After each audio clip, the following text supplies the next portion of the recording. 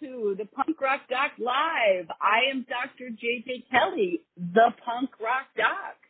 And we are taking calls from people, and we are taking questions in the comments as well. So if you have something that you want to get off your chest or you want a shrink to help you sort out in a cheeky way, then call 515-605-9822. One more time to help me memorize this number, 515-605-9822. If you have questions about your life, okay, keep in mind this is entertainment only. This is not medical or like psychotherapy advice, but you'll probably learn something nonetheless. So if you have a question about your life, you want me to answer it, call or put it in the comments. For now, we will start with my Roz, my Robin, my producer in the booth, Christy Brower. Hello, how are you? Hello, I am great. I was at a lavender festival all weekend, so I'm very zen. Great. Huff that lavender, people. Advice from Christy. Dude, it works. I bet it does. Does it get your face all up in a bowl of that? Pretty much, yeah, except you had to watch out for the bees. But it was gorgeous. Great. Awesome. All right. So you said you had a question today, yes? I do, yes. Lay it on me, sister. My wife and I have decided that we are moving. And we're going to move about 4 hours away from our families. And it is the farthest either of us have ever lived from our families in our whole lives. And I'm 46. Wow. She's 54. Yeah. So I'm the oldest. I have two younger sisters. We've been raising our kids together. We're very close. We currently live 10 minutes and 30 minutes apart, And so there are a lot of big feelings around this whole I'm moving thing. And I always tend toward feeling responsible for them and guilty. And I would love some cheeky advice about how to handle that. That's big, dude. That's huge, life changing. Yeah. I am sitting here with saucers for eyes that's the farthest you've ever lived. Your family. Oh my gosh. That's such a testament to your family too. I mean, I think there are some people on the planet that can't get far enough, fast enough from their hometown.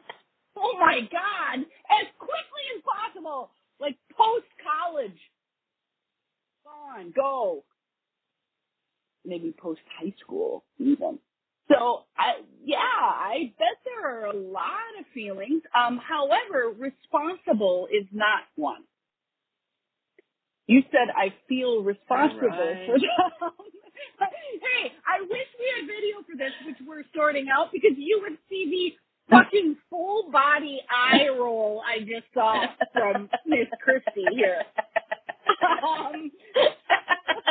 Even though having produced my book, having spoken about emotional intelligence a whole lot, it's such a great example of how we get in our heads about things and we start to mistake thoughts for feelings. That's a human thing. No matter how emotionally intelligent you are, how many skills you've learned from me or from somebody else, we do that all the time. So you did say guilty, which definitely is a feeling. And remind me to come back to the guilty thing, because that's a sneaky one that I would love to disentangle. But what other feelings are you having about this? All we have so far is guilt, and I think there are more there. Oh, definitely fear. This feels a little like stepping out into space and overwhelm about all the stuff we have to change and do differently, and it's a lot. I have to kind of stay really like one step at a time focused on this so that I don't, my wife totally spun out recently and I'm like, stop. We can't solve any of these things right now. I'm trying to do, one at a time focus, but it is scary for sure. Yeah, for sure. And I also think that, the way we experience fear in the body, a lot of times is a similar way we experience excitement in the body. I think those are like chest, abdomen, like your guts kind of stuff. And sometimes like a bubbly, heady feeling too. And so I think that we're so programmed for fear, which obviously is super legit, super valid in this situation, so much unknown. I think sometimes we can mistake just because we're so programmed for fear. So while I think both of them are certainly on board, and I don't want to like toxic positivity this shit either. Like there is big time fear, guilt. I would think there's a grieving process as well. Because, I think moving is always a grief. I've moved a lot. And I think positive moves, I've always been happy about my moves. However, an acknowledgement of the grieving process, it's the end of something. So that the beginning of something. Right? So it's like, when we're all excited and a little scared about the newness of it, we're packing boxes and there are all kinds of pictures and shit, like that's nostalgia city. Oh yeah, that's true. I think we try to talk ourselves out of the sad part of it because it's so happy where we're going to. But grieving's grieving, the end of an era. I think to honor that we want to do, we want to squirt some tears over that. That's legit and valid too. And I think people skip over that because there's like a cognitive dissonance around it. Like, why the fuck am I sad? That's dumb. I'm super excited about, like it somehow cancels out their decision and then spins them out about like, oh fuck, maybe this isn't the right decision. Like you're supposed to only feel positive emotions about change. Give me a break. True. Yeah. It doesn't matter. I mean, there's a lot of grief around it and fear and yeah, it is the end of an era. It is the end of us raising our kids together, really. And there's only 2 left that aren't adults. I mean, we're almost done with all of them. And that's a weird thing. But the kids are all spreading out. We're all going to end up spreading out. I know we are because our kids are already doing what a great time. Yeah. And what a lovely thing to have raised your kids with other people that you like. The whole village thing. You had the village. You have the village. I think that that's like wonderful and how great for your kid too. And them. The other kids. Like, God, that is such a win-win. So, and the happy's not going to end. It's just going to take a little more effort. Christ, we can fly anywhere. That's a 4-hour drive, too. That's the perfect amount of driving. I think 3.5 actually is perfect. Like, it's long enough where you're, like, completely, processing out. You're just separate from your life. But you're not like, get me out of the car. A great amount of road trip, It still qualifies as a road trip. Yeah. Which is fun. Let's go back to the guilt piece. So let me just preface this so we can teach people. In the Get Real program, which is based on DBT, dialectical behavior therapy, there's a concept of justified and unjustified guilt or shame. No one decides what is justified or unjustified except you, the person. So it is based on your values, your morals. I say values because morals sounds kind of religious and I don't want to get into that. So values, same thing. What's important to you, how you want to be, how you want to live your life. So the idea then is that when we feel guilt, it's justified if we violated our values in some way. So you go and you apologize. You make it right. You eat your shit sandwich is what we say in Unorthodox Inc. It's funny how many metaphors have something to do with bodily function. Maybe I ought to take a look at that someday, but I'm not gonna. So if you fuck up, go apologize. You ought to feel guilty. Guilty is the signal that tells us we fucked up. So go eat your shit sandwich with dignity. You can do that with dignity still. It builds character to say you're sorry when you know you fucked up. That seems to get lost in society these days. You got to scramble to cover it up, which only causes shame. And I'm a big proponent of living your life in alignment with your values, if only to avoid the feeling of shame, which is incredibly yucky. So, unjustified guilt is that hit of guilt that you've been programmed to feel, but you haven't even violated your values. You haven't even really fucked up, but maybe, you particularly women-identified people, or people society identifies as women, are programmed to never say no to anything. So why wouldn't we also be programmed to feel a hit of guilt if we ever do say no to something? Even if we haven't violated our own values, there can be that hit of guilt. That would be unjustified guilt. So, is moving, here back to Chris, is moving in violation of your values? No. It isn't. That's what I figured. Mm-hmm. So, is that guilt unjustified or justified according to your values? It's unjustified. You want to argue about it, though?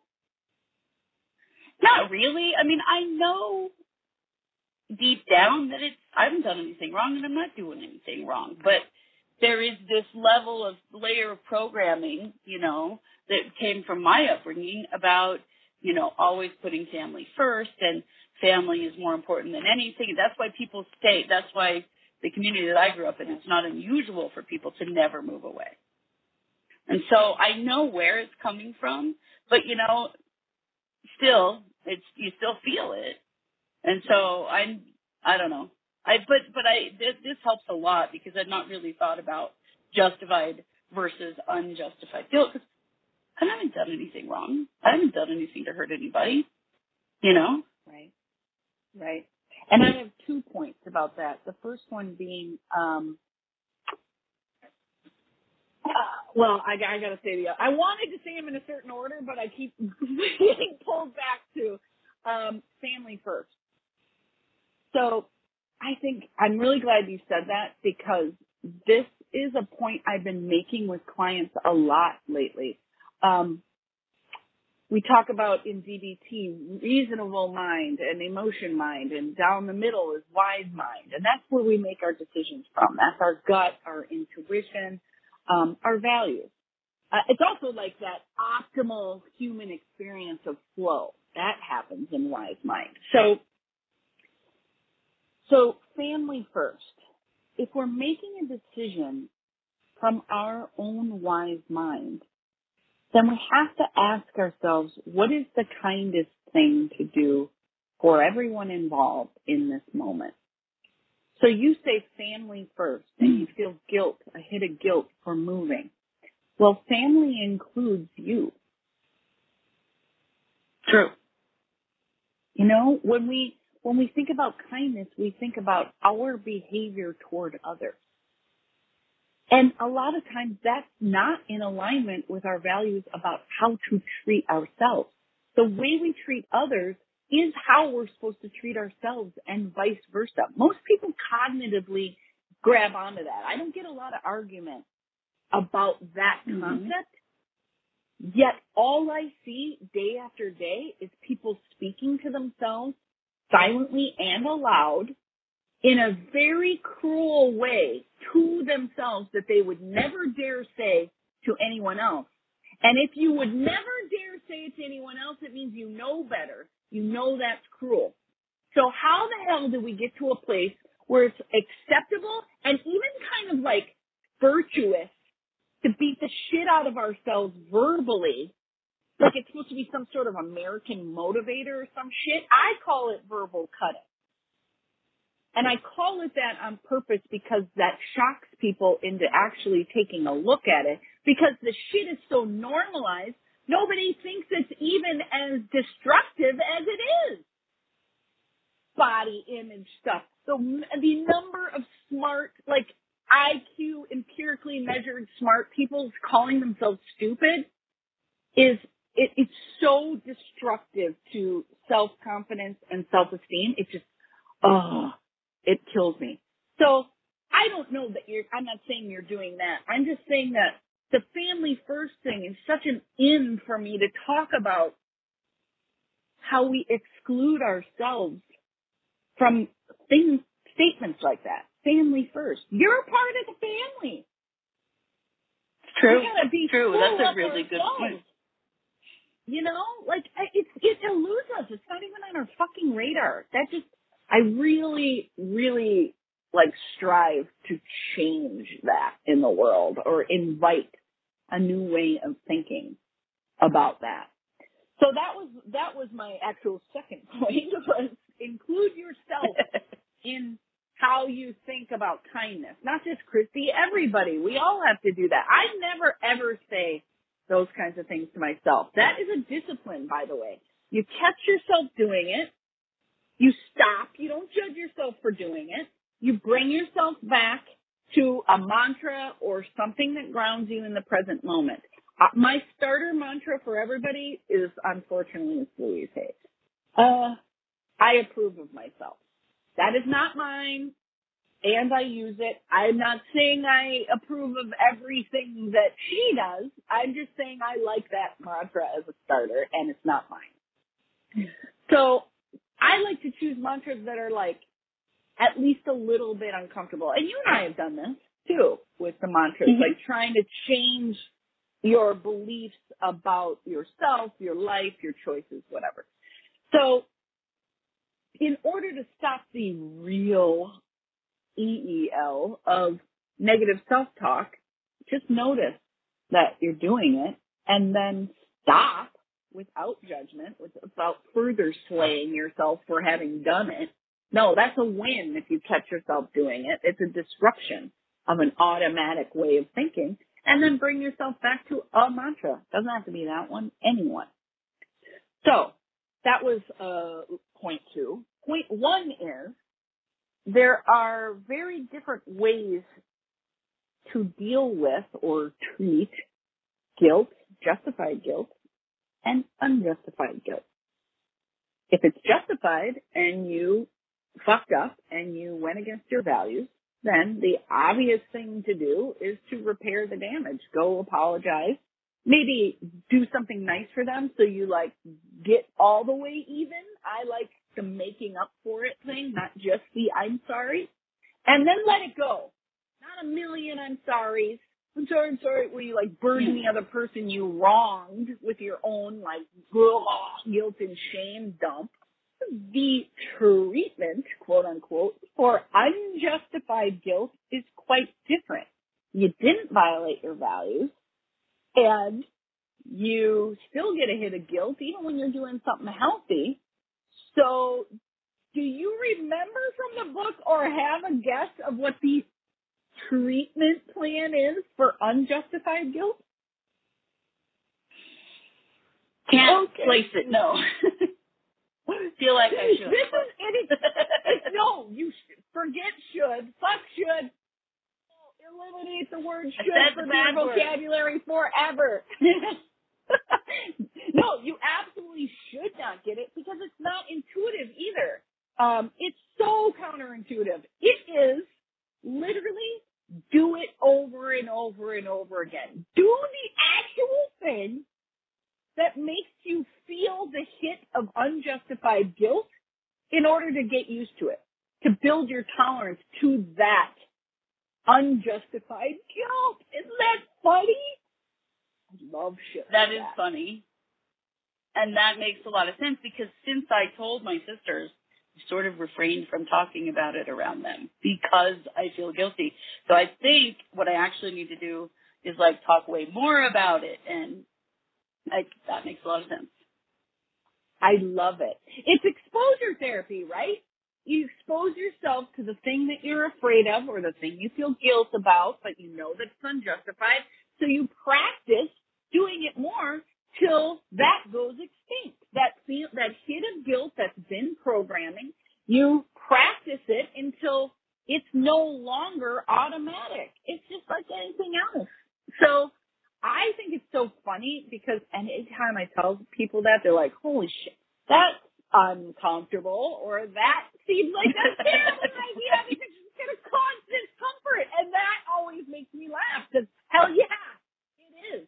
Just like somebody that's afraid of a snake freaks out when they see a snake in a book, and then they see a snake behind glass, and then they hold the snake. Like, that systematic desensitization shit, exposure therapy has been around forever, and this is a lightweight form of that. But you know what? I think the funny about it, too, when I discuss it with the docs or clients, I mean, even the advanced students, we have to go over this stuff, because programming's a bitch. It's automatic. You know, like, we miss it a lot. It's a blind spot. You talking about it is going to, like, normalize and, you know, build your tolerance to the distress of the feeling of unjustified guilt. Plus, it's going to do that for your sisters, too. They're going to get used to the idea of you moving because you're talking about it more, which I would argue is the kindest thing to do for everyone involved. I think that is family first stuff. Mm-hmm. Because then it's not festering, you know, we're talking about it. That makes a lot of sense. Right. I like that. And just because you're not talking about it doesn't mean people don't have feelings about it. It's still happening. Fuck. Right. Right. Oh, that's such, I mean, I'm so happy for you. That is such a brave thing for you and your family to do. It, you know, moving is scary. And, you know, I've done it a ton, not recently, but I have done it a ton, and it's scary every time. And it's exciting every time. Mm-hmm. And there are a lot of changes that you don't know are going to happen, and that's the spice of life right there. I think so many wonderful things are going to happen for you, having been brave. Bravery rarely backfires, dude. That's true. That is true. And it does feel like I'm finally doing the thing I need to do for me. And that's, you know, I'm trying to just overcome, you know, like whatever everyone else's opinion, like this is for me. And I notice. And it's for the rest of my family too, because we all want it. But I seem to be the person that breaks the seal on these things, have all of my life, and the first person to make a big change, and then, you know, lots of people follow. So, sometimes it's hard to be the first one to say it. But it's all right. Then you get it. Then you get what you want, and that's awesome. And something that you said that I wanted to say. Oh, yeah. You said you're doing it for you, and I feel the strength in that when you say that. And then I'm thinking, yeah, you know, we have to be full up if we're going to help anybody, our family, clients, friends. You know, we can't be running on a tank with the light on and still help people. Like, it's supposed to be like we're full up, and then the overflow is a very, like, natural and easy way to spread generosity.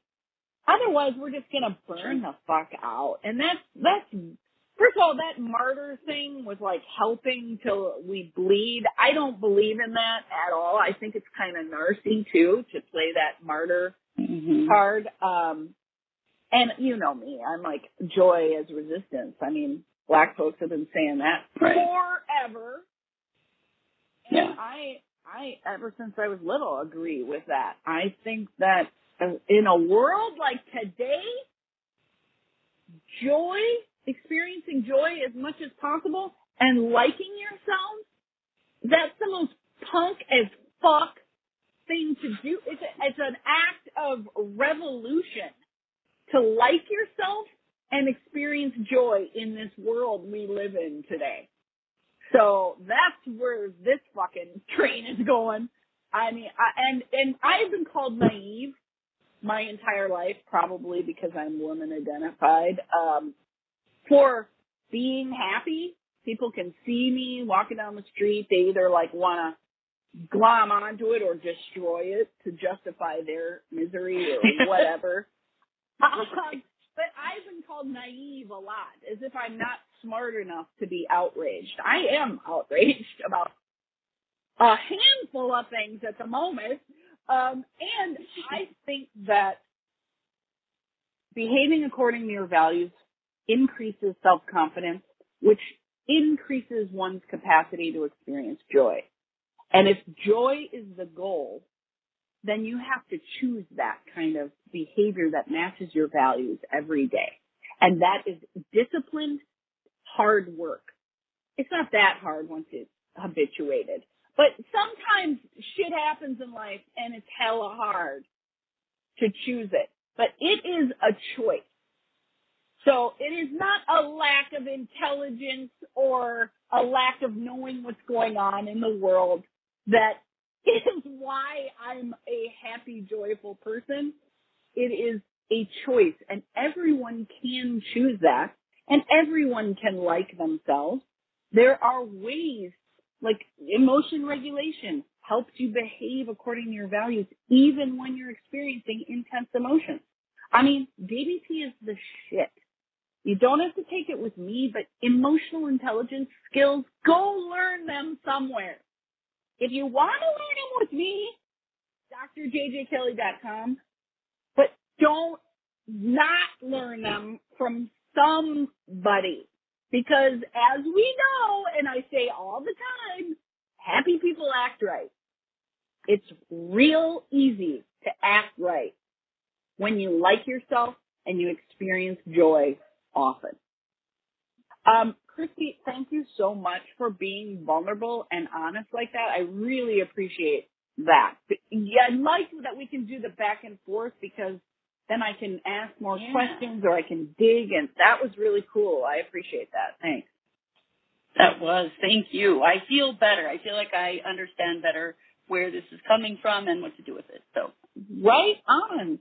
So I think we're going to cut it there, but if anybody wants to ask a question, Tuesdays at 11 a.m. PST, I'm going to be off a couple weeks for vacation and emotions camp.